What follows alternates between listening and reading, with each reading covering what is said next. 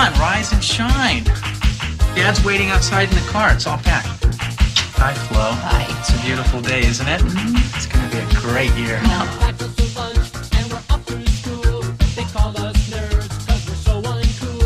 Okay, Takashi, what do you got? Well, I think I have a frush. What the is a frush? A frush? Oh, well, see, I got 2 7s, and 2 7s beats a frush. Oh, thank you.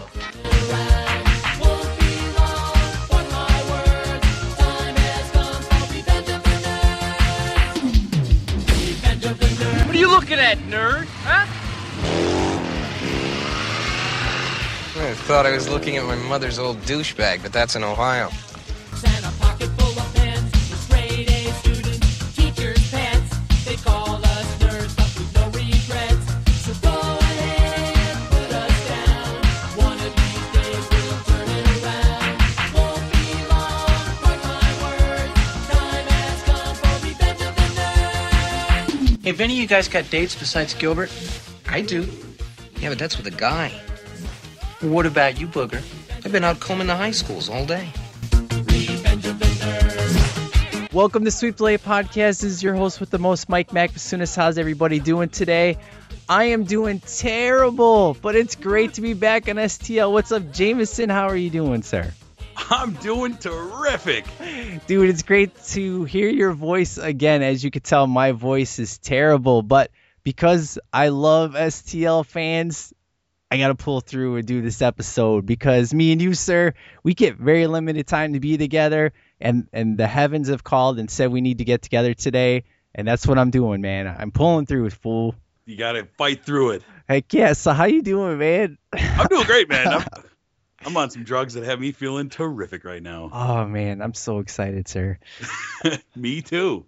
Yeah, this is going to be a fun one. So if I do any coughing, people, please forgive me. I may not edit that out because I'm lazy today, but I'm very excited to get together because, sir, I haven't talked to you in like almost a week, man. I sent you like one text and I haven't heard from you in a week, so I don't know what your problem is, but whatever. Got a lot of stuff going on. I got no time. I guess, man. So how you been, sir? Tell me, how's life treating you? What's up with things? Oh, life is wonderful, man. Life is great. Yeah. Got to see a guy fall on his face today on the way home. That brought my spirits up. Dude, tell me about that story again. Never gets old. I was sitting at the stoplight on the way home right before this recording, and here comes this skater down our kind of big main drag State Street, and he comes flying down and didn't see this hose that was stretched across the road, and the skateboard hit it, and he landed on his face, and I started laughing loudly and forgot my window was down, and he glared over at me. I'm like, what are you gonna do, man? Oh, you had a great time, and I got pissed because my car is a Buick Regal. So when I bought the car, one window wouldn't go down. So last summer, my passenger window, when I went down, you heard the snap. So like the wire broke. So now I have to use things to hold up the window. Oh, that is the hallmark of a Buick. Yeah. I just got rid of my Buick where 2 of the 4 windows worked. And guess what? My third window just broke a few minutes ago before I started recording. So I now have one functioning window in my Buick, and the other 3 are held up with either duct tape or little cushions. So there you go. Yep, I know it well. I'm going to be using the air conditioning when it's 60 degrees out because it's so damn hot in my car. It's ridiculous. That's right. But, sir, today, actually what I wanted to know, do you want to talk about your recent news that happened to us that didn't work out? Do you want to announce it to the people? Because I'm kind of excited. Or do you want to keep that on the down low, sir, and not talk about that? You know, if it is what I think it is, I want to wait. Okay, sounds good. I want to wait till it actually happens. Okay, sounds good. Well, I figured today, sir, due to the fact of you're high as a kite and I'm sicker as a dog, I think we'll cut the news section out for the first time ever on STL, unless it's a bonus episode, just so that way I could save my voice for the review. And besides, other people say that I do worthless news and it's all speculation anyways, and who gives a crap? So, those people are idiots. So, yeah, I think we'll just skip that for today, and we will move on into the review of Revenge of the Nerds. What do you think, sir? I love it. All right, let's do it, sir. Star Wars, Butch Cassidy and the Sundance Kid, The Sound of Music. In the tradition of these great films about fighting back against the odds, 20th Century Fox presents another milestone in motion picture history. Revenge of the Nerds. Nerds? Nerds! What is a nerd? They've been laughed at, picked on, There's a roommate, pal! and put down. I'm not kissing a nerd. They don't have the moves or the muscle, You know karate? No. Good. but they've got the brains. I know what we're gonna do. It's time for the odd to get even. Their action tonight demands an immediate retaliation. How many cameras do we have left? This should do it. Oh, here she comes. Go up, go up. Oh, no. That nerd saw me naked. Are all nerds as good as you? Revenge of the Nerds. Their time has come. I drink to that.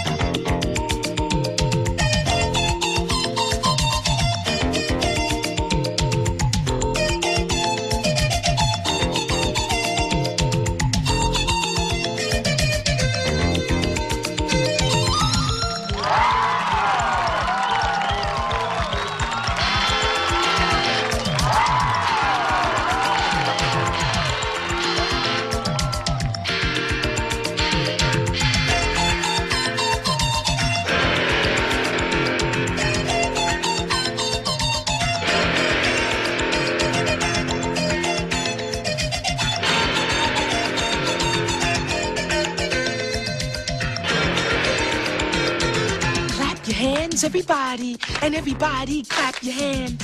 We lambda, and Omega Mu. And we've come here on stage tonight to do a show for you. We got a rockin' rhythm and a high-tech sound that'll make you move your body down to the ground. We got Poindexter on the violin, and Lewis and Gilbert will be joining in. We got Booger Presley on the mean guitar, and a rap by little old me, Lamar. We got Takashi beating on his gong. The boys and the moves are clapping along. And just when you thought you seen it all, along comes a lambda 4-foot tall. So won't you come on out here on the floor, so we can work our bodies like never before. Break.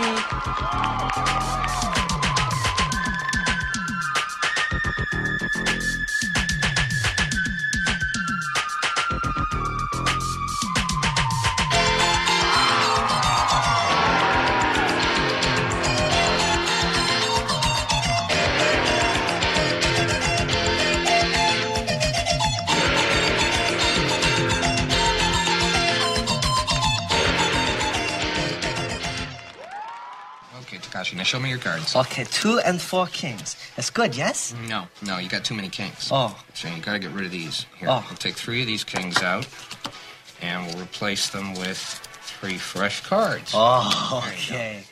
Thank you. Okay. Okay. Here we go. When do I deal?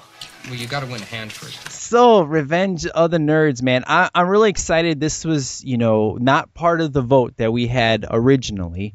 We threw up after Indiana Jones. What do you want to hear? Everybody said True Lies, and then we did some quick change, which was, it was fun. Normally pulling back the curtain, you and I, we kind of re-listen back to our episodes, and most of the time we'll either text to each other and say, yeah, that was really good, or it was really terrible. And that was one of the episodes where we're like, yeah, that was kind of terrible. But other people seem to like it, which It was kind of flat. Yeah, it was kind of flat.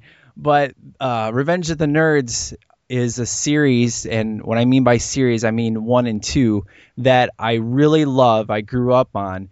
And it was something I wanted to do because, we've been getting all these multiple movie requests lately. And This is one series where I can say that the sequel is superior to the first movie, but that being said, I think the first movie is fantastic, and I can't wait to talk about it. So what is your history with Revenge of the Nerds, sir? I grew up loving Nerds, man. Had it on VHS. Used to love this one. And what's VHS? VHS, jerk.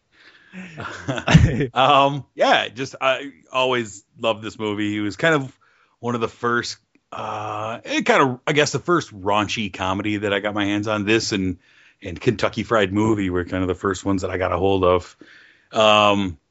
And yeah, I'm excited to talk about it. I'm excited to talk about 2 next episode because I was thinking about it. I don't think I've seen part 2 since, I want to say, like 1992. Really? It's been a long time since I saw that movie, so I'm looking forward to rewatching it. Yeah, number 2.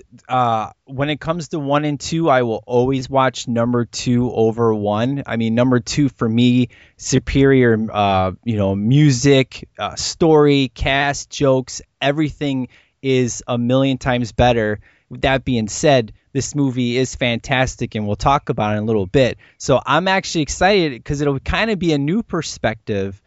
Like Indiana Jones, I was a new perspective and you were the old perspective. So I think that's going to be super fun when we talk about, next week about Revenge of the Nerds 2. I think that's going to be super fun, man. Sure. So that being said, with this movie, this is rated R.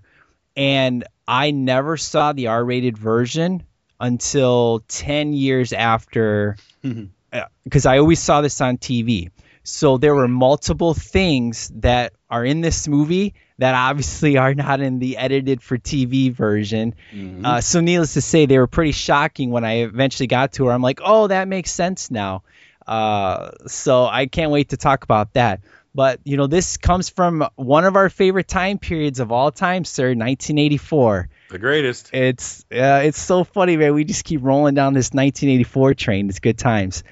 So this movie, man, has a lot of great people in it, great characters. When the movie starts off, man,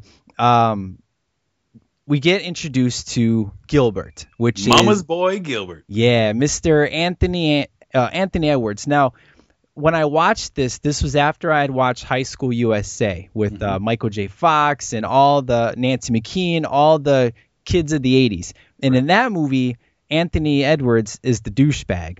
So I had a very hard time liking him watching this movie. I really did, because it was really the only movie where he was ever a bad guy in. And he was so good at being so bad. So what do you think of Gilbert in this movie, man? Starting off with Anthony Edwards, what do you think? Gilbert's great, man. He's a mama's boy. He's the kind of your prototypical nerd. He's, 1984, he kind of really the dawning of the home computer. And he's, a big computer geek, knows how to do all kinds of things on it, which I always thought as a kid, I was kind of a computer geek myself. I thought that was really cool. Like, how does he know how to do all that stuff? Right. But I think out of all the nerds, I think it's pretty obvious that he's kind of, I don't know, the most normal, quote unquote, out of them all. Yeah. That can make a transition. Yeah, I love Gilbert. I love Anthony Edwards. So. You know what I love about this movie is how crazy it is for 2014. This, 30 years later, right? Mm-hmm. And this movie is all about the hatred of nerds. And in today's world, if you are a geek or a nerd, you're cool. Yeah, everybody wants to be called one. Whoever would have thought that 30 years later, this movie would be, this is definitely a time capsule movie where you could see when it wasn't cool to be a geek. When it now wasn't. There's conventions with tens of thousands of nerds at them. Yeah, and the cool people get pissed because they can't go. They want those cool costumes. They want to make better costumes than the ones that they see people at Comic-Con having. I know I get jealous. I'd be looking for that stuff up on eBay. $400 for one mask. It's like it costs $1,000 just to get a whole entire suit. So this is what I really enjoy about this movie is the whole time capsule portion of it to really show. I mean, obviously it's a fictional movie, but it's true for its day. 30 years ago, being called a nerd was not something that you wanted to hear, which is why in school, because I got picked on a lot, I took the word nerd and I changed it to never ending radical dude anytime somebody ever said it to me. And that was my way of kind of standing up for myself to not be picked on, because I mean, I got picked on to the point where I was in high school, and I think I've told this story before, but my second week in high school, I kind of went to, on the south side of Chicago, there's not many great high schools that you can get into unless you have a great grade point average, and I did not, unfortunately. And I was in music class, and one of the gang members of the school was very embarrassed to sing. So I try to be the funny guy. At lunch, I went up to him and I was like, "Hey, are you going to sing today in music class?" And he looks at me and says, "Are you going to shut up today?" I didn't think anything of it. It wasn't until the next day that they all grouped around me in music class, and then they threw basketballs at my face in gym class, actually knocked me out at one point, and then I would get beat up at school, and eventually it got to the point where my parents pulled me out of high school, and I finished the rest of my high school years through Christian homeschool. And I actually did really good, and I actually graduated 2 months before my senior class, which is really cool. But I was a nerd in the aspect of I didn't fit in. I got picked on. So this movie really, really speaks to me, and I'm sure speaks to a lot of people. And, it's cool that 30 years now, the things that I still love, people enjoy. And it's cool. It's not something I have to worry about. Am I going to get quote unquote picked on now? So Sure. It's pretty cool. So moving on, sir. I guess I got to get off my soapbox there. Sorry. Robert Carradine. This guy is great. He didn't want to do the movie like most of the guys in this movie, but just starting out and you need the cash. I'm glad he did it, man, because Lewis is a great character, and the laugh is iconic, and of course gets better in part 2, but I don't want to talk about that too much. What do you think of Robert Carradine, son of Mr. Kung Fu Carradine? Right. So right. What do you think of Robert Carradine, sir?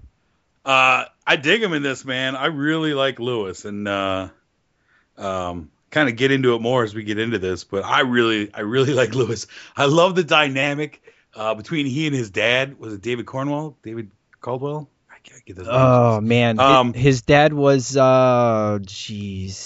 Jimmy Caldwell, Bobby Cornwell. Anyways, yeah, we know who you're talking. Oh yeah, James Cromwell. There we go. Oh, that's who it was.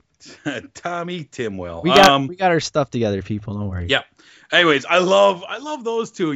They fit very well. They're very well cast together. They look alike. James Cromwell is the guy who came up with the laugh. Yeah. With Lewis. Yep. And I think it's great because the thing I like about Lewis is that he doesn't realize that he's a nerd, and he doesn't care what other people think about him. Right. I really dig that about him. He's eternally optimistic. No matter what happens throughout the movie, what happens to him, what happens to Gilbert, he's always optimistic. He's always there to pick up Gilbert and just, hey, it's no big deal. Yeah, just like do this. Like I'm there for you, right? To pick you up and tell you it's no big deal. You got an amputated arm, it's okay. You got another one. Right. Yeah, I mean, so of all the characters in this movie, Lewis is my favorite, just because he has such a great perspective, and like I say, he doesn't care. He doesn't take what all these jocks and cool guys do. He never really takes it personal, which I think is really cool. Right. So those are the two guys that we meet in the beginning of the film. We have Gilbert, who doesn't want to go to college. He's a little bit worried, and of course Lewis comes in, cheers him up. And when he pulls the bed covers off of him to see that he's actually ready, that's the first time you get his iconic laugh, Mm-hmm. And it's when, as we were talking about James Cromwell, he's only in the beginning. He only takes the guys and drives them to college. But I love all the quote unquote nerd talk about how long it's going to take to get there with bathroom breaks and everything. I really enjoy that. But one of my favorite lines It's like all you college guys are the same. All you want to do is get laid. I wish I was going with you. And Lewis is just like, Dad, took that really cool. I really enjoyed that. And I love this beginning song, the Revenge of the Nerds song. Yep. It's so 80s. It's so piano, but it's so great. I love This it. whole thing has a great soundtrack. Yeah, and as I was saying with part 2, the soundtrack to part 2 is 10 times better than this soundtrack, and this soundtrack is a 10 out of 10. So I love every song, and the thing with this soundtrack is certain songs actually are played during the correct scenes and make the scene that much funnier when you're listening to the lyrics. As an example, like let's have the girls have sex, and they're all sitting there at the party doing absolutely nothing. Guys on one side, girls on the other. It makes it real funny. The music definitely does a big play into this movie, and that's when you have a really good movie, when the music really helps and stuff. So go ahead. I was gonna say, so the guys get to college, they get to Adams College. Can we talk about the world's biggest trunk that Lewis has? Oh my gosh, dude, this is it enormous. makes John Candy's trunk in Planes, Trains, and Automobiles look like a handbag. And at least we know what's in the trunk this time, right? This is true. All a robot. Yeah. And this robot is very cool. And almost the way it's shot when they open up the trunk, it feels like he just keeps going. It's like Mary Poppins, where she just keeps pulling stuff out of the hat. And you're like, where the hell's all that coming from? You're like, is he ever going to stop pulling stuff out of that trunk? I love it. I love that trunk. The two of them just struggling to carry it. And, speaking of the dad, do you love his floods that he was wearing? I mean, dude, I have to admit, I think I used to wear floods. I don't know, man. Did you ever wear floods, sir? No, man. Not me. You were the cool cat, right? I tight rolled my stuff. You were a greaser, huh? Sure. Oh man, I hate to admit the fact, but I wore red pants, I wore green pants, I wore blue pants, so I can admit that it's okay. All within the last week. No, it was two weeks ago. Don't tell nobody. I just love Lewis's dad because you can tell that he's one of these guys who's like a computer programmer, like one of the first guys to learn about computers. You can just tell the way Lewis is into building robots. You can tell that his dad is all the way nerd too. I don't know. I dig that. I think it's cool. Yeah, he's really good times, and granted, he's in it for 5 minutes, but he makes a definite fun impact. Now, going back to the college, I like the fact of, they're in their room, they're setting things up, and instead of putting up a girl poster, he puts up a computer poster. Sure. And isn't it like a Commodore or something like that? I used to have one of those too. Good stuff. But before they get in their room, they meet someone else on their way in. Oh, that's right. Who do they meet, sir? They meet Ogre. Oh, man. Nerds. Now, here's why I love Ogre. Because of Bloodsport. Dudley Dawson, or not Dudley Dawson, sorry. That's another character we'll talk about. But Frederick W. Pawlowski, the Ogre, played by Donald Gibb, is excellent because he I guess had a beard, and they told him, dude, you look too old, and he shaved it, and then he looked the part. And funny enough, he would go on to do those Viking commercials for the credit cards later on, Yeah. But I love Ogre, man. He's good times, man. He's crazy. And what is he doing? He's holding a guy over like two-story high building and just drops them. Just kind of shaking him down or something. It's like, and then you can smell nerds in the air. It's like, Vanilla Ice and Biggie or Suge Knight, Suge Knight. There you go. So what I love though is before they go to their dorm room and they got the trunk and they're knocking people over and having people crash. I love that scene, sir. What do you think? It's good. Nerds, where are they? I think they're talking about us. Yeah, I love that line. It's excellent. Oh. Now, we get the Alphas, shortly after this. Yep. And they're playing the song Burning Down the House, which is so iconic, of course, and they're all having fun. Love what do they do? They burn down the house. So let's talk about this scene, sir, kind of setting up of why the nerds will have to go where they have to go. Mm-hmm. What do you think of the overall, our main villains of this movie, sir? What do you think? Oh, man. Ted McGinley, all right, is so great as being the preppy jock prick. He's so good, the head of the Alpha Betas. No, they're doing some fire breathing thing, and Yeah. dude lights the curtains on fire, and up goes the frat house. I guess in the script originally, he was supposed to be a closet nerd, but I don't know if it was filmed and there were deleted scenes, but 'Cause that never came across. yeah. Now, we know Ted made famous in Married with Children, which of course we never got to on CCT. Jefferson Darcy. Of course, but I think he'll actually come back for Revenge of the Nerds 3, but those movies don't exist. But he's definitely super fun. The cool thing is he's kind of like, I wouldn't want to say a likable bad guy, but you don't hate his guts nearly as much as you do some of the other villains that we've talked about before. You know what I mean? Yeah, he's just such a jerk. It's true. He's more of a jerk than he is a bad guy, Yeah. And after they burn down the house, we get what? Mr. John Goodman, our, your boy, the guy that you love. A young John Goodman. Man, he is a complete ass in this movie, dude. He's so good. The football coach, who I love. I love this dynamic, right? So he's the football coach. He's the ultimate. He's the jock. He's very much the guy who is still stuck in high school, college days. He failed athlete, became a jock, and I love the dynamic between he and the dean, who is obviously a nerd, sympathetic to the nerds. He is one himself and allows himself to be bullied by the football coach. The football coach tells him how the school's going to be run, and kind of threatens him. I love that dynamic between those two, and so he basically tells the dean, "Well, you know what? We're taking over the freshman dorm then," and the dean, because he's a nerd and terrified of him, is like, I guess, whatever. You know what I love about this scene, though, is while they're throwing guys out, through the window, at least they gave Lewis and Gilbert time to pack up the trunk. Pack up your robot. I mean, seriously, how long would that have taken them to pack up? And that scene lasted like 30 seconds. I mean, seriously. But, it is what it is. It's no big deal. It's just a little nitpick. But I always found that funny. I always caught that. I'm like, well, at least they were nice enough to let them pack up their stuff, They're considerate. Right.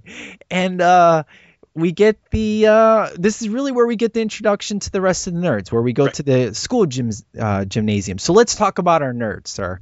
We get introduced to Harold Wormser, who is the little, genius. 12-year-old wonder kid. Yeah, and has one of the best scenes in this movie, which we'll talk about in a little bit. And then we get Mr. Poindexter, Timothy Busfield. And this guy usually plays a very smart guy. There's multiple movies, TV shows this guy is in. I love Poindexter, man. He is one of my favorites. He's a good time. And I would have to say my second favorite nerd would go to Dudley Booger Dawson, Curtis Armstrong. Of course. Who, of course, is Boogertron in Supernatural, as the fandoms like to call him. He has lived off of the Booger character now for 30 years. He's so good at it, though, man. He really is. That's just what he is. You see him in another movie, you're like, oh, Booger's in this movie. Yeah, exactly. And what I really love is the chemistry between him and Takashi. Because it's been noted the script wasn't very I don't want to say written well, but there wasn't a lot of meat to it, so they were given a lot of permission to ad-lib. So a lot of the best scenes in this movie are all ad-libbed or made up or so on and so forth, which is excellent. And like one of them is between Booger and Takashi, which we'll talk about a little bit. I have to say, though, man, Lamar, Larry B. Scott, I love me some Lamar. Now, Lamar is probably the first gay guy I ever saw on TV. I don't know if that's... He's gay? I thought he was just flamboyant. And he would talk about how he had to be super badass in other movies so people wouldn't really think he was gay. I mean, let's talk about the movies he was in. Space Camp. Yeah. He was awesome in Space Camp. He was awesome in Iron Eagle. Of course, he's awesome in these movies. So, man, if I have to rate the nerds, I mean, of course I have a soft spot for Lewis, but because Lamar, man, the dude is my rapper. That guy because I'm not talking to rap in this movie, which is really awesome. The rap in number 2, baby, where he deepens his voice and just tears it up. Oh, it's so good. I can't wait to talk about that next week. But Lamar could be my favorite of the nerds because he's just so funny, but it could be Booger. It's probably a toss-up between Booger, Lamar, and Lewis. It's really where I'm at. I can't pick one or the other, man. I love these guys. They're so good, man. So what do you think, man? Of all the nerds here, you don't have like a non-favorite, right? You love all these guys? Love them all, man. But Lewis is my guy. Okay. Lewis is your guy. Fair enough, man. That's good times. Do you like the Booger and Takashi crap that goes on in this movie? Dude, I love the scenes where Booger's teaching Takashi how to play poker. Those crack me up. What the bleep is a frush? I say that we have a weekly card game that I've had for 10 years now, I think. And that line gets thrown out probably once a night for the last 10 years. Now, if you read what he says, evidently it's what the fruck is a flush, not F-U-C-K, but fruck. So it sounds like he says that. But in the movie, it sounds like he's saying F-U-C-K. So I'm not sure which one it is. What the bleep is a frush? Yeah. So if you got too many kings here. He's like, I have a 2 and 4 kings. I got too many kings. We gotta get rid of some of these. oh, thank you. But I love Takashi because the guy, he's so polite, he's so nice, and he swears one time in this movie. And I love it, man. It's so good, dude. So the gymnasium scene, really good. John Goodman yells at everybody, grab your cot. And what I love is when the lights go off and everybody starts to, say goodnight to one another. The Waltons good night. Yeah, and Booger does his burp and everybody starts laughing. And I love, excuse me, why do they call you Booger? I don't know, man. No idea. And he picks his nose. He doesn't eat it, right? I swear I didn't see that. He just picks his nose. Okay. Oh, okay. Thank you. I love Takashi, man. It's good times. All right, sir. So after this, we get introduced to Betty, sir. Mm-hmm. Now, Betty is who did not want to be in part 2 because in the script, she was cheating on Lewis. So she's like, my character did some character development in the first one. I don't want to do that, so I don't want to do it. And they're like, okay, fine. We'll go ahead and rewrite your character, and you won't cheat on him. And she still didn't want to come back. And then, in fact, Lewis is the one that actually cheats on her, so which is kind of funny. Mm-hmm. But what do you think of Betty, sir, in this movie? Is kind of our female lead, if you will. She's okay. Yeah, she's not the greatest, right? No, I mean, this is maybe a 5. Yeah, I mean, having seen some interviews with her, this was her second movie ever. I think that's what she said. Like, yeah, you can tell. Yeah, she can sing though. Sure. But, she's mostly supposed to be there for she's just eye candy for the most part. Yeah, she's supposed to be there for all the sex jokes that'll happen on later in the film and stuff. So we get the after this, the guys decide they want to be part of a fraternity, right? Right. To get out of the gymnasium, they say, there's because of the fire and all this, we're going to open up the frats. You can rush as freshmen, which isn't normal. Okay, great. So the frats all choose their guys, and our nerds are left behind. They're the guys that don't get it. It's like, well, we gotta form our own, or join a frat, or we gotta do something. We gotta get out of this gym. And so first they try joining Alpha Beta because Betty sets them up. Yep. Oh, yeah, no. Oh, you're Alpha Beta guys all the way. Yeah. You should go to the house. I'll call ahead and let them know you're coming. And then Ogre answers the door. I love Ogre's look, man. Real scary and creepy, but just he's got cross-eyed. It's scary. Yeah. He just opens the door. Come on in, gentlemen. Good times. Mm-hmm. And then what do? Have you ever slept with a woman? Yes. No. They throw water on him and call him liars. They hand him the condoms and then show him the sheep. Yeah. You're going to need these. And then still Lewis, as you said, the optimistic one, still finds the goodness in Betty. Betty wouldn't betray us like that. He has good things to say about Betty, even though, we know Gilbert knows it all. He's like, dude, clearly, man, she set us up, man. Just, you got to open up your eyes, son.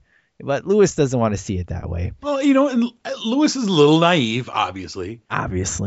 But, he is. He's just, he sees the good in everything. So I like that about him. Now, I think my favorite line outside of the Frush line is they come back to the gymnasium. They're all soaking stuff. And they say, what is it? did you get into the girl's pants?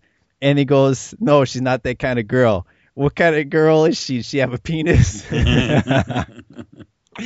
Oh man, it's so good. I love Booger, man. This guy, he has like the best one-liners for sure. Oh, yeah. In this movie, man. And then I love the montage of them looking for the house. Mm-hmm. And of course, Lewis finds this house. He's got the vision in his head how great this house is going to look, which of course it turns out to look fantastic. But it's condemned when he finds it. Right, exactly. What do you think of this montage, sir? Oh man, it's the 80s. You got to have a good montage of people cleaning things and painting things, and yeah, it's good. They clean up this house and kind of that only starts the fight now with the Alpha Betas. Right now, this is where Booger is introducing the guys slowly to weed, right? Right. Because at this point, who's hit the pipe? Who was the guy that was painting that eventually took he's like, I don't feel nothing, and then he fell over. Who is that? Is that Takashi? Takashi. Okay. It's like, you feel anything yet? No, I don't feel nothing. And then it falls over. Okay. Yeah, because now Poindexter doesn't do it until the party. Right. That's the first time he does it, which is great. One thing I want to say about Poindexter, I love his scream more than any sound effects in these movies. His scream is fantastic. And I guess he got that scream from an ex-wife or something. I don't know. He got it from he got that scream from listening to his neighbors have sex. Oh, okay. Because I had actually seen something about that, and then when I rewatched this the last time, I guess you can hear the director laughing before that scene cuts, and so I listened for it, and sure enough, yeah, it's when they're watching the video and he does he does something in his pants and he screams, and then all the people in the background had to cover their mouth, but you could hear the director laugh a little bit, which is true. I read the same thing and I went back and checked it out, and sure enough, it was there. It's good times. But of course that happens later on and stuff. Right. So the house looks beautiful, good times. They got their place, and then they get something through their window. And it says, what does it say? I forgot. What did the brick say? Something about get out now, nerds, or something like that? Yeah, something like that. Something about, get out now, nerds. And they go to the police, and they're like, okay, look, we got problems with these guys. And the cop actually is really cool with them. He doesn't, criticize them or call them nerds or anything. He's just like, I know it's a problem, but unfortunately I can't do nothing. It's out of my jurisdiction. Gotta take it to the Greek council. Yeah, and I thought that was really cool. It's cool to have sympathetic characters in here. That's where you don't have everybody against the nerds, At least you have some people that are for them, which is really cool, and it makes it even that much better of an underdog story, if you will. So I love the little cop there. It was really cool.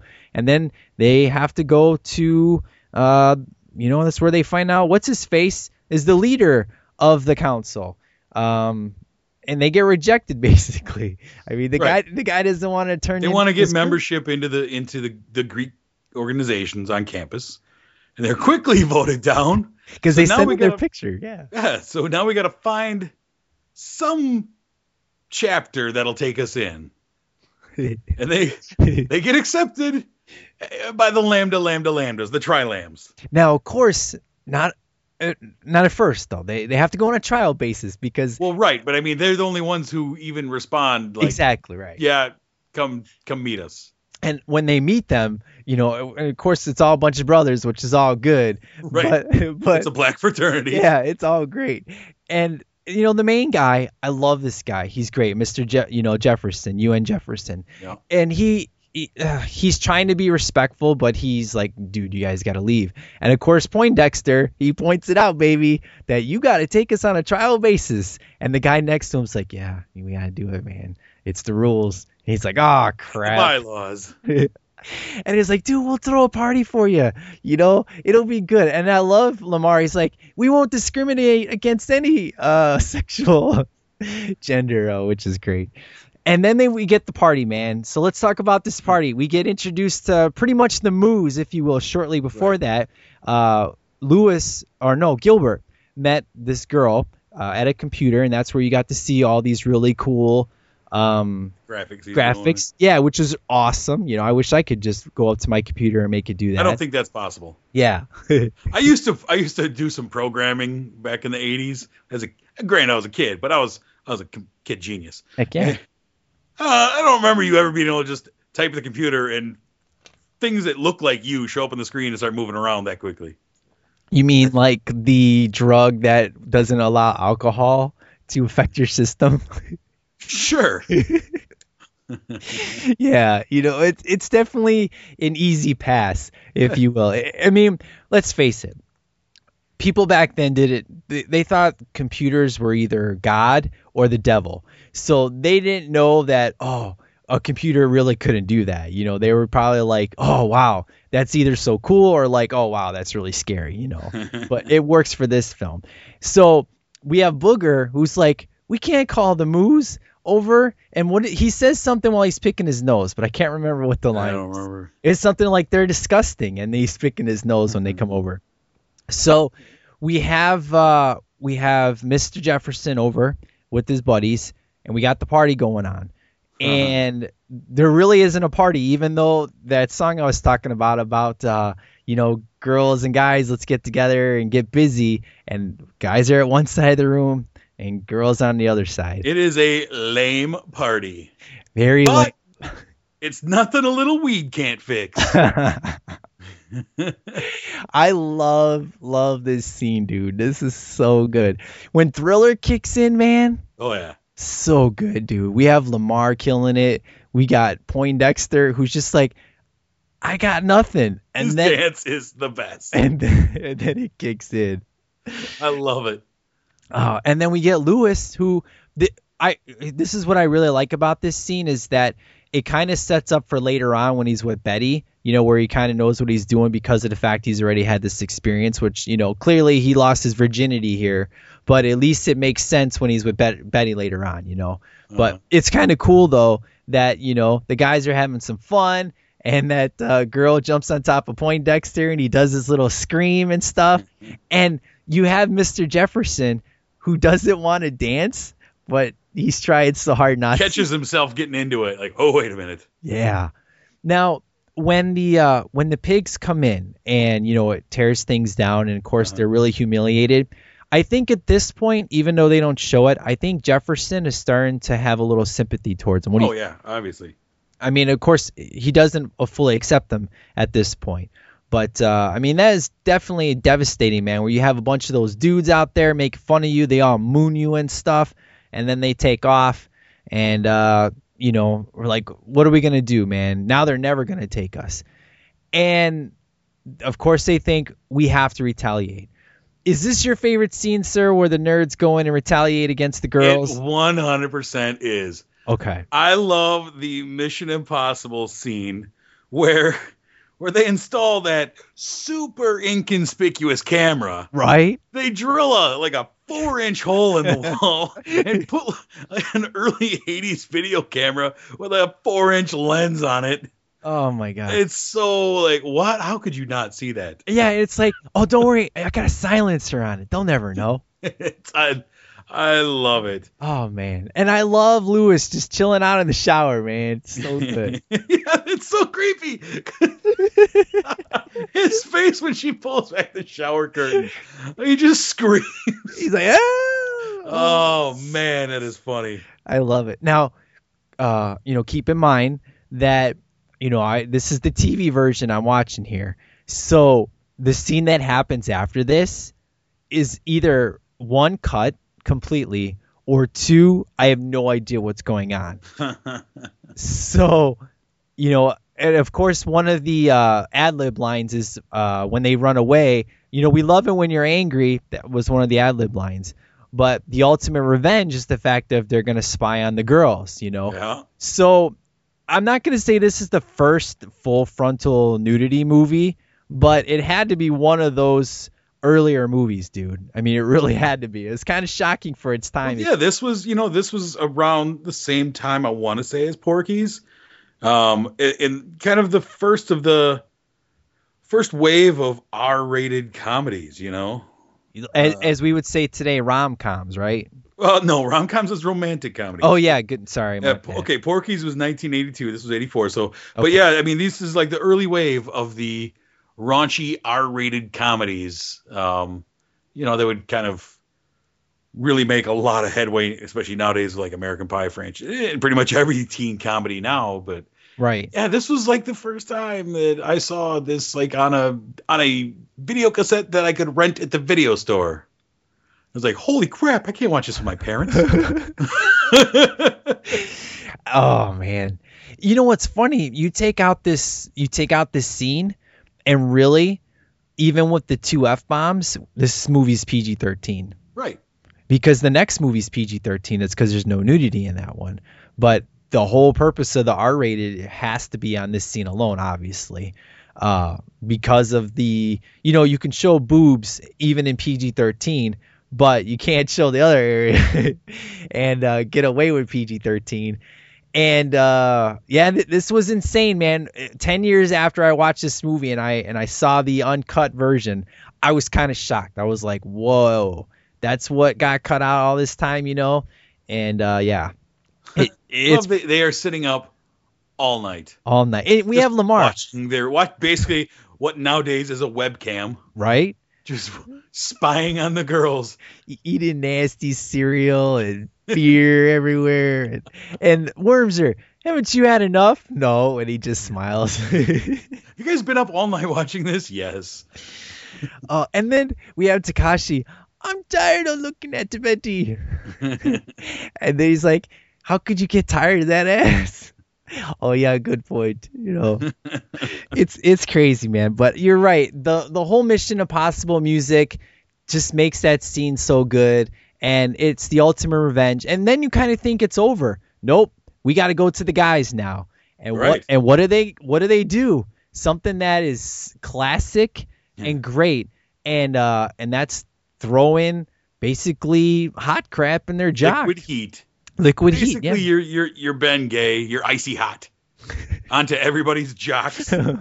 I love it too because so they get this liquid heat, this icy hot. They pour it on all the jocks' jock straps, and another great ad libs when Takashi's like, "Yeah, we making a salad." No, touch it with your fingers now. So the jocks all get out there and John Goodman's giving them the rah-rah speech about homecoming is the most important game of the year. And they all start to, one by one, start itching. You feel it's starting to kick in on them. I love only one man doesn't react to the liquid heat. Who's that, sir? It's Ogre. Everybody starts freaking out. Ogre's just standing there listening to John Goodman with this rah-rah, and giving him this and that. And he says, all right, let's go out and do it. And everybody runs for the locker room. And the guys are there the whole time watching this. And in my mind, I'm thinking, oh, there's no way they would have got away in time without being busted by those guys. Yeah. Because they only had like maybe 4 seconds to run away because those guys took off to the locker room. But it was fun. Obviously, there was no after effect or anything like that. No. But I love Ogre when he's like, yeah, and then he screams, and then John Goodman's like, damn, we forgot to have practice. And that's another line that John Goodman just threw in. Yeah, that was awesome. Crap, we forgot to practice. So what happens after this, sir? Oh, this is another one of the best parts of the movie, man. We get the games, the Greek games, dude. This is my favorite scene of the movie. Yeah, it's great. I mean, this is to pick the new head of the council, of the Greek council. Whoever wins the Greek games can choose, I guess, who's the new council leader. And this is how they're going to get in. They have to overthrow the alpha betas. Alpha betas. There you go. I was going to say alpha bravo. I was going. They got to overthrow the alpha betas. This is how they do it. They got to win what I always refer to as the nerd games. Yep. So our first competition is the drunk race, basically. We're riding around the track. We got Takashi on a little bike, and they have to do one lap and chug some beer, and John Goodman starts laughing about that. But Poindexter gives them this special drug that kills the effect of alcohol, so you can just drink and not have any effect. Mm-hmm. And I love the song that they're playing during this race. Yeah. I don't know what it is. I don't know what it's called, but it works. It's so good, man. It's like Takashi's moment to shine. And what does that guy say to him? He says F to him, and he's like, "Oh, thank you, sir. Thank you." And Takashi makes it all. How many laps is it? Like 20 laps or something? Yeah, something like that. And they can't stop me now. And he makes it, and they win the first one. So I think you get 10 points per competition. Yeah, So- the scoring is whatever. Yeah, it's 80s score. I mean, just like, in Karate Kid with the tournament, it's like Daniel just like, really moved up there, but whatever, that's another movie. That's 80s logic when it comes to these tournament things. There's always some mess up there. But the next one is the where they Arm got wrestling. No, they got Ogre on the thing that they got to try to push him off, remember? The bull ride thing, remember, on the ropes they got. Oh yeah. The first guy on there was what, Poindexter, and he lasted like maybe 3 seconds and he got thrown off. And they have Ogre on there just chilling with that big cup of beer, man. He's like, these guys. It's a big trophy. Yeah. It's full of beer. These guys aren't gonna do nothing. And then what? The next one is the arm wrestling, right? Right. And this is pretty crazy, man. What do you think of this scene, man, with the arm wrestling? It's great, especially when Ogre gets matched up against the Moo. Oh, man. I was actually shocked. I'm like, dude, they let girls up in here fight against the guys? I thought that was really Who cool. on the Nerds is going to do it? Well, true enough, man. Booger's the only one. He wins one. Right. Well, through surreptitious circumstances, pick your nose and go for it. Yeah. Now, what I really dig is that, during this whole thing, nobody's really cheering for the Nerds. But when they get to the tug of war, and when they let go and the alphas fall and we have Wormser say, you win, they started getting a little bit of cheering. I thought that was pretty cool. It's like they're starting to get the momentum built up and stuff. And then after that is the javelin, right? You've got the belching contest. Oh, dude. Now, the burp in number 2 is outstanding. But this one was really good. And I guess for the sound effect, they use a camel burp to do this or something like that. All right. That's what I read. But Ogre, man, this is a wuss of a burp, man. Yeah, that's not good. It's terrible, right? It lasts for not even a second, right? If that. Weak sauce is what I call it. Yeah. And we have Booger showing up. And he does his burp. And it must be a good 4 or 5 seconds. And then the crowd loves him, man. They're like, yeah. And that's when things start turning around for the Nerds, man. Right. What happens after this? Is this the javelin thing? Then we get the javelin. Okay. So what do you think about Lamar's javelin, sir? Was it Lewis is a master of aerodynamics, and he builds his javelin to take advantage of Lamar's limp-wristed throwing technique. Yeah, that's what he says, limp-wristed, yeah. And now, when the alphas are throwing the javelin for the first time, the first guy that they show, I swear, is the bad guy in number 2. The one that'll be the main bad guy in number 2. All right. So when you watch number 2 next week, go back and watch the first guy that throws in the javelin and tell me if it's the same guy, which would be the guy from Adventures of Babysitting, Mike. Too cool, Mike. Mm-hmm. Yeah. I swear it's him, man. It looks just like him, but I can't confirm nor deny. All right. So I need your opinion on that, sir. But Lamar, they play the really cool music, and he throws that sucker, and it barely beats Stan's javelin, and they win. And he just starts running all, flamboyant. It's great. I love it. And then we get what happens after this? Is this where we get the music? Then it transitions to the carnival. Oh, yeah. I just thought that was a weird transition because all these games, and it's like, what's the next event? Kissing booth? What, is that an event? Oh, yeah. Yeah, you're right. I always thought that was weird because it was like, there's like no transition there. It's like, all right, they won the javelin. Sweet. What's next? Kissing booth. That's an odd competition. Yeah, good point. You would think that you're right. I never thought about that. It is kind of a weird transition. You would think this would be prior to the games, right? Because something like that, yeah. Because the music should be what ends it, but they did say that this is part of the thing, and this is what transitions to the music. But now it's like a fundraising thing all of a sudden. Yeah. So this is a fun scene. Of course, the edited for TV version, I had no idea what was in the pie. I'm like, what's so big deal? What's the thing about the pies? Yeah, you wouldn't even see what they're looking at. Like, No. I'll tell you why they're buying these pies. Why? Why? Tell me why. I had no idea, dude. And I don't know what it was, why I could never, because I mean, I'm at this age, I'm watching horror movies, I'm seeing people decapitated. Nudity is not a big deal. I don't know why I never went and got the original. I was just so used to watching on TV. I just figured, one day I'll get to it. And when I finally did, what? It'll corrupt a young mind. Yeah, and when I finally saw what the pie was, it was this huge revelation. I'm like, now it makes sense why they won, because I could never figure out what was so special about those pies, because you don't see the whipped cream until you see the reveal. So I thought they were like lemon pies or something like that, you know? They make really good pies. Yeah. That's my pie. Oh, man. And then during this is when we have Lewis and Betty seal the deal. And Lewis going to get some. Yeah. He gets lucky. And, she's been disgusted by Lewis this whole movie. But at this point is when he's like, jocks only care about sports. All we care about is sex. And she totally sees that, kisses him, and they are good.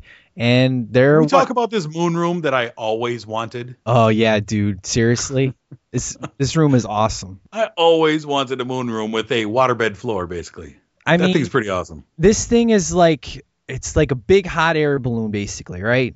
So I'm like, I always assumed it's like a waterbed for a floor. Pretty cool. Man, I hear you, dude. I always wanted to find like a carnival around my neck of the woods and see if I could find one of these things. Nobody ever had it, dude. Trick some unsuspecting young girl in there. Hey, man, I wasn't a ladies' man until I got married, so. I don't care. I'll put on a Darth Vader mask if that's what it takes. Oh, man, I love this moon room. Yeah, you're right. It's awesome, dude. And speaking of which, it is kind of like a Darth Vader mask. You don't think they got into... They even throw in, at one point, kind of a Darth Vader breathing sound that he's doing. They want you to think that it's a Darth Vader costume, but they can't use that. Now, funny enough, my science project had a Darth Vader mask and 2 Stormtrooper masks. True enough. And would get in trouble later, but they still are able to keep it in the films and release and everything. But, my science project did it. Why can't Revenge of the Nerds do it, I don't know. So then we get after the carnival scene, is where they start dressing up, where the guys start dressing up like girls, and we get the stupid jokes. The musical skit competition. Oh, man. Those jokes are terrible, sir. It's awful. Guys who have no sense of humor writing jokes. I wasn't even laughing in the 80s on these jokes, man. It's a really poor Abbott and Costello routine. Now, when the music scene hits for our nerds, which I have no idea what this song is called, but it starts off kind of Skillet style, right? We got some violin up in there, and then we get the guitar in there. So me and you, we're feeling this already. Oh, I love it, man. It's a big performance. It is, but the funny thing is, if you go back to the prior scenes with Poindexter, everything he's playing on the violin is this scene here, just slower. He's trying to figure out how he's going to play. So I kind of caught that after like the 5th time I watched it. I'm like, that's what he plays later. And then I actually read trivia and stuff, and I was able to confirm that, which I thought was really cool. But this musical scene, dude, is awesome. And what I love is that whenever Lamar, in this movie and in part 2, when the guy is behind the mic, there's no flamboyant. It's just him tearing it up. I love it, dude. It's awesome. There's so many nods to great, especially 80s musicians. I mean, you have Lewis and Gilbert in their full-on Devo gear, which I loved. Yeah. Booger out there rocking his Elvis jumpsuit with the guitar. Yep. You got Takashi and his village people Indian costume banging a gong. And then you got Lamar coming out in his full-on Michael Jackson Thriller jacket. Now, who is Poindexter supposed to be? Billy Idol? No, I don't know, man. I don't know if he was supposed to. I have no idea. He's playing a little Herbie Hancock style, but I don't know. Okay. So, on a scale of 1 to 10, what do you rate this song, sir? I love it. It's an 8.5. 8.5? Fair enough. So much fun. For me, No on 15, the one in number 2, is a 10 out of 10. So this one I give a 9 out of 10, man. I love this. There you go, baby. I cannot wait till we talk about part 2, man. I love that song. I still listen to that like once a month. I throw in No on 15, so it's good times. But this scene is awesome, man. It's really cool, and what really wins wins the crowd over, because of course we didn't talk about it, but Lewis calls Jefferson after the jock incident to say, yeah, we put stuff in their jock, and that's what made them, I'm glad you nerds, guys, stood up for yourself. They're officially Lambda during, which obviously means if you figure that out because they're in the games and stuff. But it's really, really cool that the crowd now at this point, music has a way of changing people. It's like if you have somebody who you just, for example, I guess a fun one would be, what's the Jennifer Love Hewitt movie? Can't Hardly Wait, right? Hardly Wait. And you have the nerd guy from Dick Tracy, who everybody just can't stand, and he does the musical number at the party, and everybody loves that guy. He does a little Welcome to the Jungle. Yep. Is that what it is? Oh, dude, what? No, it's is it Paradise City? I swear, no, it's Paradise City because it's on the soundtrack. It's Paradise City, and that musical performance had all the ladies loving the nerd, baby. And that's what this musical performance does. It changes everybody over. Betty officially breaks it off with with Stan, and then they think they won. This really is kind of in a way, a good way to end the movie, right? Sure, you think so. Yeah, but we still have like a good 20 minutes left. So we have John Goodman call the boys in, and he tears them a new one, man. Let's talk about this, sir. Yeah. Number one, John Goodman. I'm so glad he doesn't play a bad guy very much, because he's very good at it. He's awesome as a bad guy, man. He is. You ever watch Damages? He's not a nice guy on that show. He plays it convincingly. Yeah. And gives a really good speech. If I was, if he was my coach, I'd want to go tear somebody's house down after that speech. Heck yeah. And that's what he does, man. He basically says, when your father held you in your or looked at you in your crib, he's going to be a man. And you got beat by nerds. And his voice cracks as he's screaming it, just pissed, and gets the guys fired up. And they go and they tear up the house, man. It's kind of devastating scene, really, man. Sure. Talk about bringing the movie down. Right. You're like, hey, the nerds finally did it. All right. They just can't win. Hey, let's be honest. If this really is the first time you've ever seen this movie, you're so pumped up from that musical performance, and you're just like, yes, they did it. And then you see that their house gets trashed. You're just like, damn, these guys cannot win. They just got put back in their place. Yeah, it's like a slap in the face, Yep. And this is the point where we kind of have the first fight between Lewis and Gilbert. It's not really a fight. It's just like kind of a serious conversation, where one realizes who they really are and the other one doesn't, It's good times, man. And what do you think of the conversation between these two during this scene? I really like it, man. It kind of cements how I feel about these guys. I think the thing I like the most about this movie is the great friendship between Gilbert and Lewis. It's so innocent and true.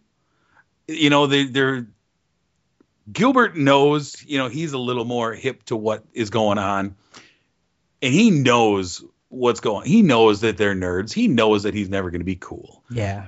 And like I say, Lewis doesn't, and I like that their friendship is a really kind of a yin and yang between the two of them. And this scene is really cool. Is just kind of, sometimes your friends, you got to have a little come to Jesus moment, Right.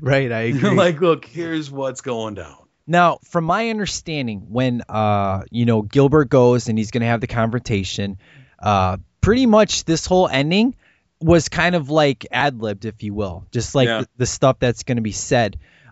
There's 4 words I have to say about this ending, and the 4 words are cheesy but badass. Those are my 4 words for this ending, because this is a total cheese factor moment of like, coming together and, we are the champions and all that stuff, right. Which of course we are the champions became famous from this movie. I mean, let's face it, but there's so much truth that is spoken at the end here where, we have the guy stand up against John Goodman. What's that guy's name? The coach, or Dean.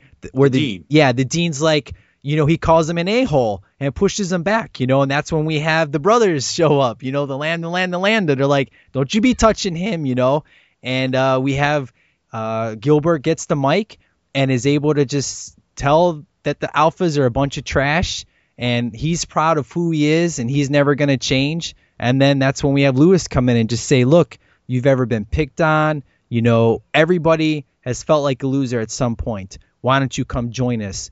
Being a nerd is okay. It just means you're human is basically what he's saying. Right. It's fantastic, dude. I mean, it really is cheesy when you hear We Are the Champions, but it's so powerful at the same time. It's still relevant, especially in this age where we deal with so much bullying, with cyberbullying, and kids still kill themselves over being bullied on Facebook and being, tortured in school and stuff. It's like, it amazes me that nerds are so accepted today, and it's kind of cool to be one, but yet I don't know if we're ever going to get past the whole we got to pick on other people to make ourselves feel better. Well, it doesn't. I don't think it matters because throughout history, forever, there have always been those people who have to just be jerks and pick on people to make themselves feel better. Like you say, and it seems like it just gets worse and worse. That, there's a lot of things are more accepting now. A lot of people are more accepting. But with that, it seems like the bullying itself has kind of ramped its way up too. There's more ways to bully somebody. It's more than just picking on somebody in the playground and then you go home and you got to deal with it. No big deal. It's they can get hold of you anyway. So we've come a long way in one way, but kind of taken 2 steps back in another way. Yeah. If you this is an uplifting way of looking at that. And if you want to have a bad time, go watch the movie Bully and feel really bad about society. Right. I'm not trying to bring this review to a down note, no. but I'm just saying that even in this year, 30 years later, this movie still has a powerful message, despite the fact it's R-rated and it's got a lot of raunchy stuff in it. It still has a very powerful message to it when you get to the end of the film that everybody can relate to. And that's the whole point of this film and why it still holds up, maybe even more today than it did 30 years ago. I think it's pretty interesting. I saw an interview with the director, Jeff Canoe, and he's talking about this was his second movie he'd ever worked on. The first movie he'd ever directed on his own, and it was kind of a favor from a friend. And he's like, "Oh yeah, I'll throw you some scripts." And he gave him this, and he gave him some other terrible movie, and I can't remember. The third was another one that I knew. Oh, Bachelor Party was the other one. Awesome. Other script he was given, and he's like, "Oh my God, these are terrible." It's like, look, this is what you're gonna get, man. You're not gonna get. I'm not going to hand you On the Waterfront. You've never directed anything. You're going to get a campy, cheesy teen movie. Like, all right. So he turned down Bachelor Party and he turned down the other one. And he's like, well, this one at least has something to it. And he's like, I can make something out of this. And so, it is, it is a raunchy teen comedy, but he was able to find a script that had been around Hollywood for a while and nobody wanted to do because it was just dumb. And nobody wanted to be attached to it. Nobody wanted to work on this. All the actors were like, I don't want to be known as a nerd. Come on. Yeah, right. And the fact that he was able to find a way to put some heart into this and make it stand the test of time so long is really impressive. Yeah, I think that's the key word is heart. You and I have done some raunchy comedies, for example, like Weird Science. There's some kind of raunchy stuff in there. But that movie has a lot of heart. As crazy and ridiculous as it is, it's still a super fun movie, Yep. And this movie because of that heart factor is what helps it stand the test of time. No doubt about it. For me, I've always loved this movie, but Revenge of the Nerds 2, I've always loved more. And it's hard to say that, I don't want to say that this movie actually goes down in rating because number 2 is so much better for me. It's one of the few sequels where it's so superior in every single way, which I'll talk about when we get there next week. But I really love this movie. I would give it a solid 4 stars. No doubt about it. All right. That's where I'm at. The music is excellent. The characters are excellent. There's not anybody I don't like. I mean, Betty, she's got nothing on the girl in part 2. Let's just put it that way. Miss Summer School, Courtney Thorne Smith. Yeah. Oof. I can't wait to talk about her, sir. But yeah. Take it easy, Poindexter. But I love this movie. It's excellent.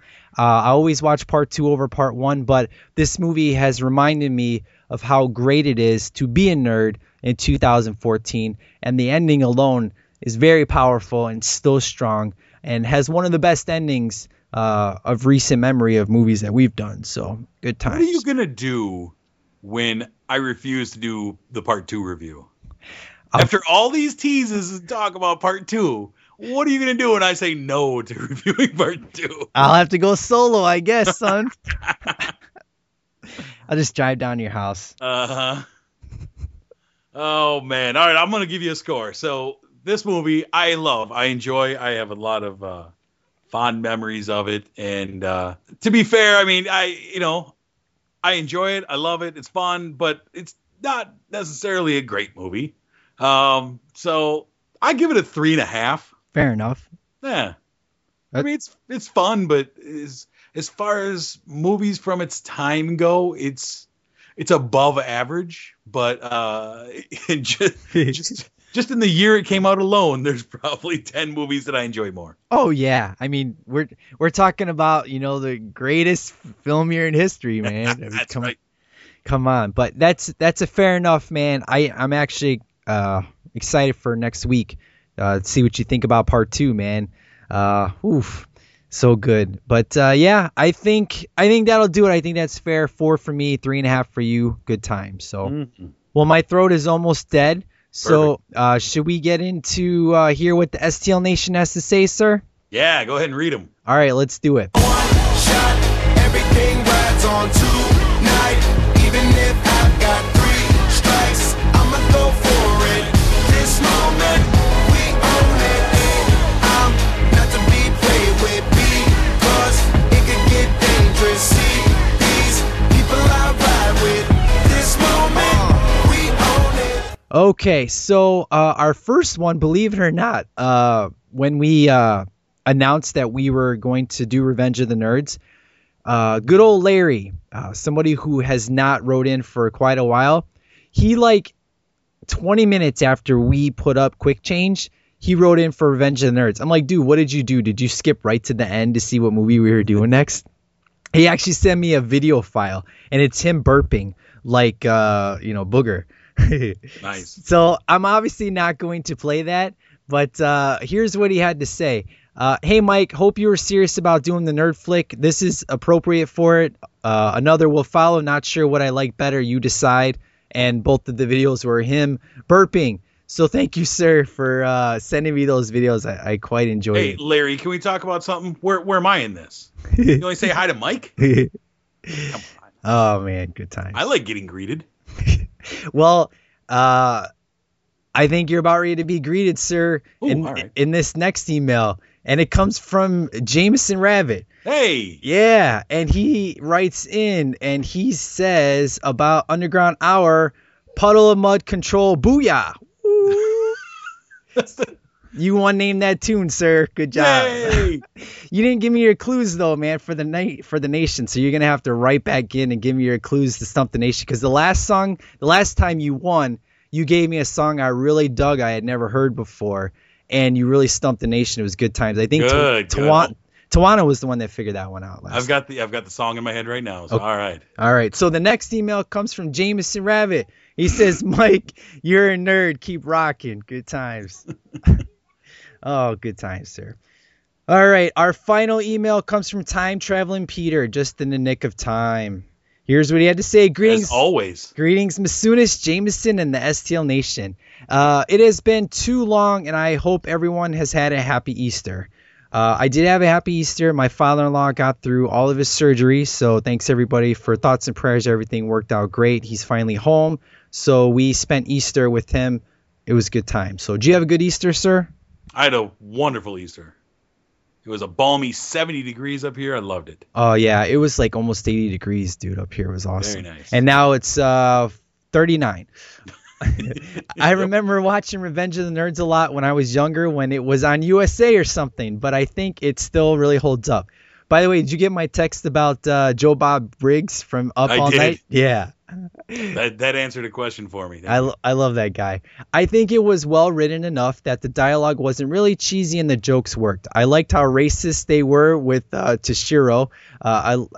Is he talking about? Oh yeah, Toshiro Takashi. Takashi. Yeah, there you go. Like in the scene during the mini bike competition, anyone noticed he was wearing a yellow suit? And they played some Japanese music in the background. I really love the scene between him and Booger playing poker. What the F is a frush? Oh, you have too many kings. You got to get rid of these two. Oh, okay. Thank you. You're welcome. There's your two STL alumni also. Toshiro voiced Leo in the first 3 TMNT movies, and Booger was in Jingle All the Way. Oh, yeah. The 80s were very cliche in these types of movies, and it was fun to see how many times have changed, how times have changed. Being a nerd or hipster is Being a nerd or hipster is what's in now. Something that haven't changed are the jocks. You still have the ones that pick on people smaller or different than them. And there's your third STL connection. Ogre was in Bloodsport. Thank you, sir. I wonder if this movie started the trend with having 40-year-olds playing people in their early 20s. Right? Ogre just looks old. Your last STL connection is Lamar, who was in Cobra Kai. Very good, sir. Yeah. That's right. He was in Cobra Kai. He got kicked by Bobby in the gymnasium and then got kicked by Daniel in the tournament. And there weren't any scenes I disliked. They were all pretty funny. Overall, I give this movie a 3.75. It's been a while since I've seen the sequels, but maybe a rewatch of those could possibly bump it up or down. Can't wait to hear what movie is up next. And until the next episode, Time Traveling Peter. I think you've heard what movie's up next. Yes, Revenge of the Nerds 2. There will be no 3 or 4 or 5 or 6. The series ends at number 2. So, all right, sir. Should we get into our last segment, which is What Movie Am I? Sure. All right, let's do it, sir. Nobody steps on a church in my town. Okay, you people sit tight, hold the fort, and keep the home fires burning. And if we're not back by dawn, call the president. I shot him 6 times. I shot him in the heart. Calculations are correct. When this baby hits 88 miles per hour, you're gonna see some serious... I'm Batman. Nice coat. All right, sir. So I'm pretty excited for this episode's What Movie Am I? Because this is really easy. I think you're going to get it because the score is 3-2. Congratulations, sir. You're beating me. That's right. So here we go, man. Here is the scene. Clear my throat. Excuse me, people. Podcast etiquette, I know, but forgive me. All right. So here's the scene. We have a bunch of guys that are hanging out. They're in their, you could kind of say, big, huge dorm room, right? And they actually have a jacuzzi in their dorm room. So it's really, really big and fancy. And they're sitting there in their hot tub talking about a plan of what they're going to do next. But the important part of this scene is what's going on in the background. What's going on in the background is there is a guy that is urinating for 1 minute and 45 seconds. What movie am I? Dang.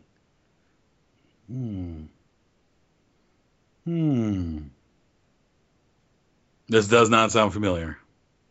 Really? Yeah. I seriously thought you would get this in an instant. Not so much. You got any hints for me? Tiny hint? The guys that are in the jacuzzi, they're part of a fraternity. All right. Part of a fraternity. But what makes the scene is the fact of what's going on in the background is a guy who urinates for 1 minute and 45 seconds. And that's not movie time. That's actual film time. I got nothing, man. I'm going to go with PCU. It's Revenge of the Nerds 2. Come on. I just told you I haven't seen this movie in 25 years. This is where the guys are talking about getting revenge, and Ogre is taking a piss for 1 minute and 45 seconds, dude. Can't wait to see it. Yeah, man. I figured I'm like, maybe I should give him the next movie that we're doing scene, but he'll get that instantly. But, I figured, what the heck? Maybe you won't know it. So. Well done. Oh, man. So here we go. I got to get this in order to make a tie. So That's right. That's right. Here we go, man. All right. So our scene is these two guys are meeting up. They're gonna be future friends. They meet each other for the first time, though. The one guy is at the other guy's house. He stopped at the other guy's house, and the guy whose house it is starts digging through the other guy's suitcase. Starts kind of throwing stuff out, looking through, rooting around his suitcase, and he's like, "Whoa, whoa, whoa, whoa! What are you doing?" Finds something that he really likes, and a little back and forth ensues about whether he can keep it or not. What movie am I? The Jason and Jameson meeting. Oh man. I need a clue, sir. Let me think. Let's see. That will give it away. All right. So the two guys. This is their first meeting. I'm going to restate it just to make... Right, and they're going to be future friends. Right. This is the first time they meet. One guy comes over to the other guy's house. The guy whose house it is starts rooting through the other guy's suitcase, throwing stuff around, finds something that he likes. A little back and forth ensues about whether he can keep this thing or not. I'll give you a couple little clues. So the guy whose house it is much shorter than the other guy, and the guy who is visiting also has a friend, and that is who gets in the back and forth with the short guy. All right, man.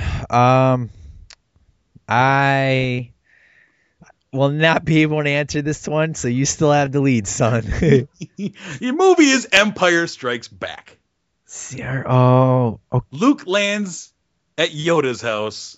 Oh, Yoda my starts God. digging through his suitcase. Seriously. Finds a flashlight that he wants, and he and Right. R2 go into a back and forth over it.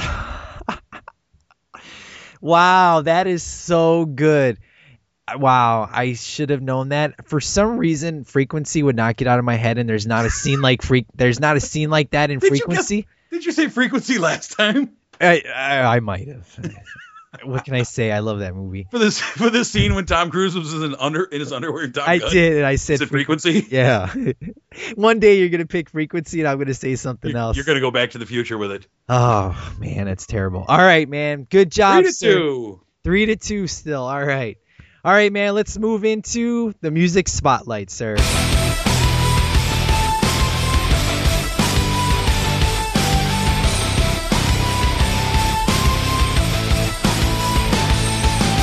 Everybody, one for all, sound off. This is the call. Tonight we rise, rise.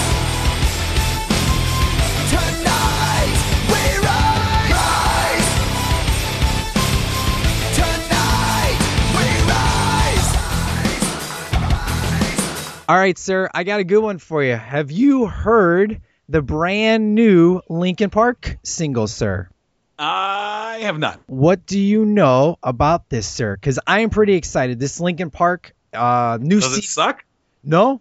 All right, that's, good. That's why it's the music spotlight, man. I don't want to play a song that sucks as a music spotlight, man. That's never my intention, man. I'm not one to judge. I don't know. The new CD is called The Hunting Party. It's coming out June 17th, but the single was released called Guilty All the Same.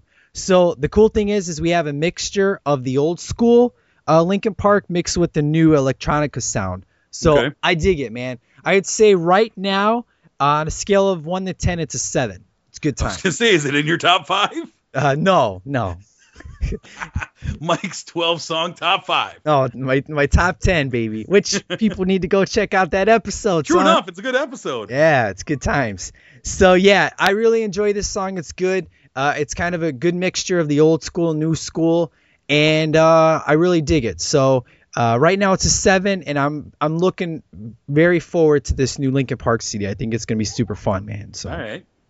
So with that being said, man, why don't you tell us what we got in store for you coming up, man? I don't know. Let's see. I just had a new episode of Real Films come out. We're recording another one in the next couple of days. Yep. That'll be fun. Movie Mojo Monthly, new episode will be coming out right after Amazing Spider-Man 2. Looking forward to all that. Yeah, we both covered Captain America, just not together. Right. What else? I'm going to be talking about Revenge of the Nerds 2 next week. Yeah. That'll be fun. Yeah, I can't wait. Keep your eyes peeled on Facebook. I got something interesting coming real soon. So yeah, excited about. Very excited. Which when you announce that, we'll give our little story behind it. It'll be kind of funny. So we can talk about it in 2 episodes. We can talk about it. Excellent. I'm excited. All right. Well, for me, make sure you check out the last Underground Hour episode. It's my top 10 songs of 2014 so far. It's pretty good fun times. Jameson, of course, guessed the Name That Tune, so you guys are now out of luck. You can no longer suck it, email in. nerds. Sorry. And for you Make Some Noise fans, I got an STL edition episode up. For those of you who listen to that show, you'll know what I'm talking about. For the STL edition is Good Times. That was super fun.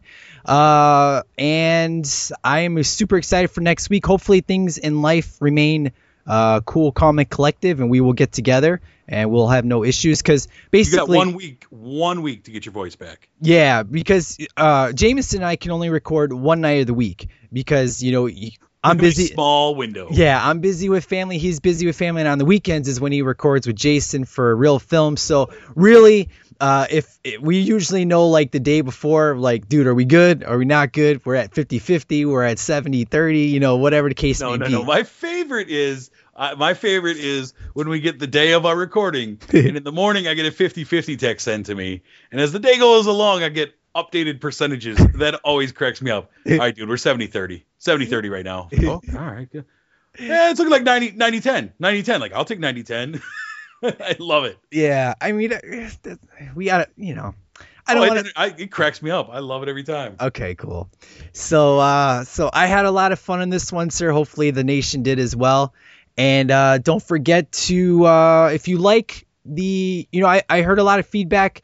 The 2 wrestling episodes I uploaded, Face versus Heel, and then when I had a talk with Ty, a lot of people like that. They're like, dude, you should do some wrestling stuff on STL. So I'm like, I don't know if me and you, sir, should do like a segment like after every episode where we do like 20 minutes of wrestling with Jameson and Masudas. That'd be fun, man. I don't know. So the problem is I don't watch wrestling live. I watch it usually a week later. Oh, fair enough, man. That's how I roll. Yeah, and I only watched... Did anybody email in wanting Ty to do another Star Wars episode yet? I love how you guys brought that up. I did. Because everybody knows if I'm doing Star Wars, it's either me solo or with you. That's how it's going to work. So I'm still trying to bribe you to come along for episode 4, 5, and 6. So, But I think it's coming along. I think I don't know. I think my bribery is coming along. Every man has a price. So super fun times. If you guys want to write in, please do so at stlpodcast@gmail.com. Don't forget to go to the website stlpodcast.com, where you can find links to all the shows that Jameson does, Jason does, I do. And if you want to be part of our famous STL Nation Facebook group, yes, it's famous. Don't ask me why it's famous. It's infamous. You want to be a part of that, please do so. And I'll give you guys a little no, actually I don't want to do that, because I had some news about a person I contacted to be on the show, but we're not going to go there yet. We got to make sure we get full confirmation back that they've accepted the offer. So kind of like you, sir, you have news, so I'll have to have news soon. So, yeah, man. As it is, it's my voice is officially dying. Has your high come down, sir, from all the medicine you're on? Yeah, man. The painkillers are starting to wear off. This is a real drag. Are you Poindexter at that party? We'll talk about that off air. Yeah. All right, man. Well, thank you, sir. It was great talking to you, hanging out, man. And I cannot wait for next week. I'm very excited. I feel like I'm doing Indiana Jones again, except I'm you and you're me or something like that. Oh, man. Cats and dogs living together. I love it. Mass hysteria. Is this true? Yes, it's true. This man has no. I'm sorry. All right, guys. You guys have a good one. Take care. Masunas out.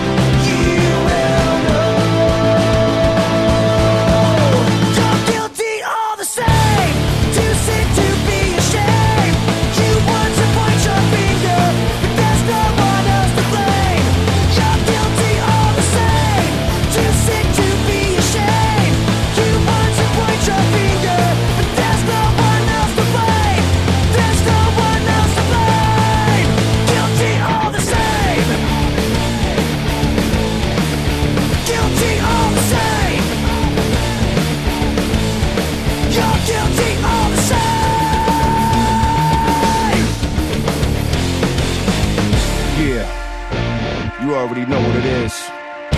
Can y'all explain what kind of land is this when a man has plans of being rich? What the boss's plans is wealthy. Very money scheme, a clean split, nonsense the same. Even corporate hands is filthy. Talk team and take the paper out. Only think about bank accounts, assets, and realty. Anybody's expense, no shame with a clear conscience. No regrets and guilt free. They claim that ain't the way that they built me.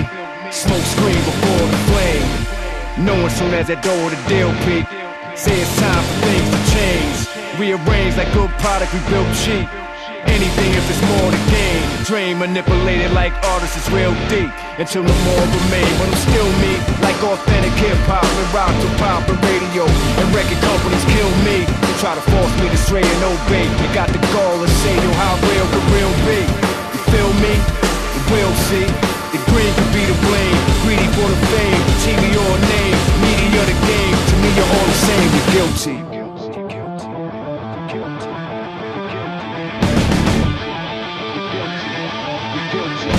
You're guilty all the same. Too sick to be ashamed. You want to point your finger, but there's no one else to blame. You're guilty all the same. Too sick to be ashamed. You want to point your finger, but there's no one else to blame. There's no one else to blame. Guilty all the same. Guilty all the same. Guilty all the same.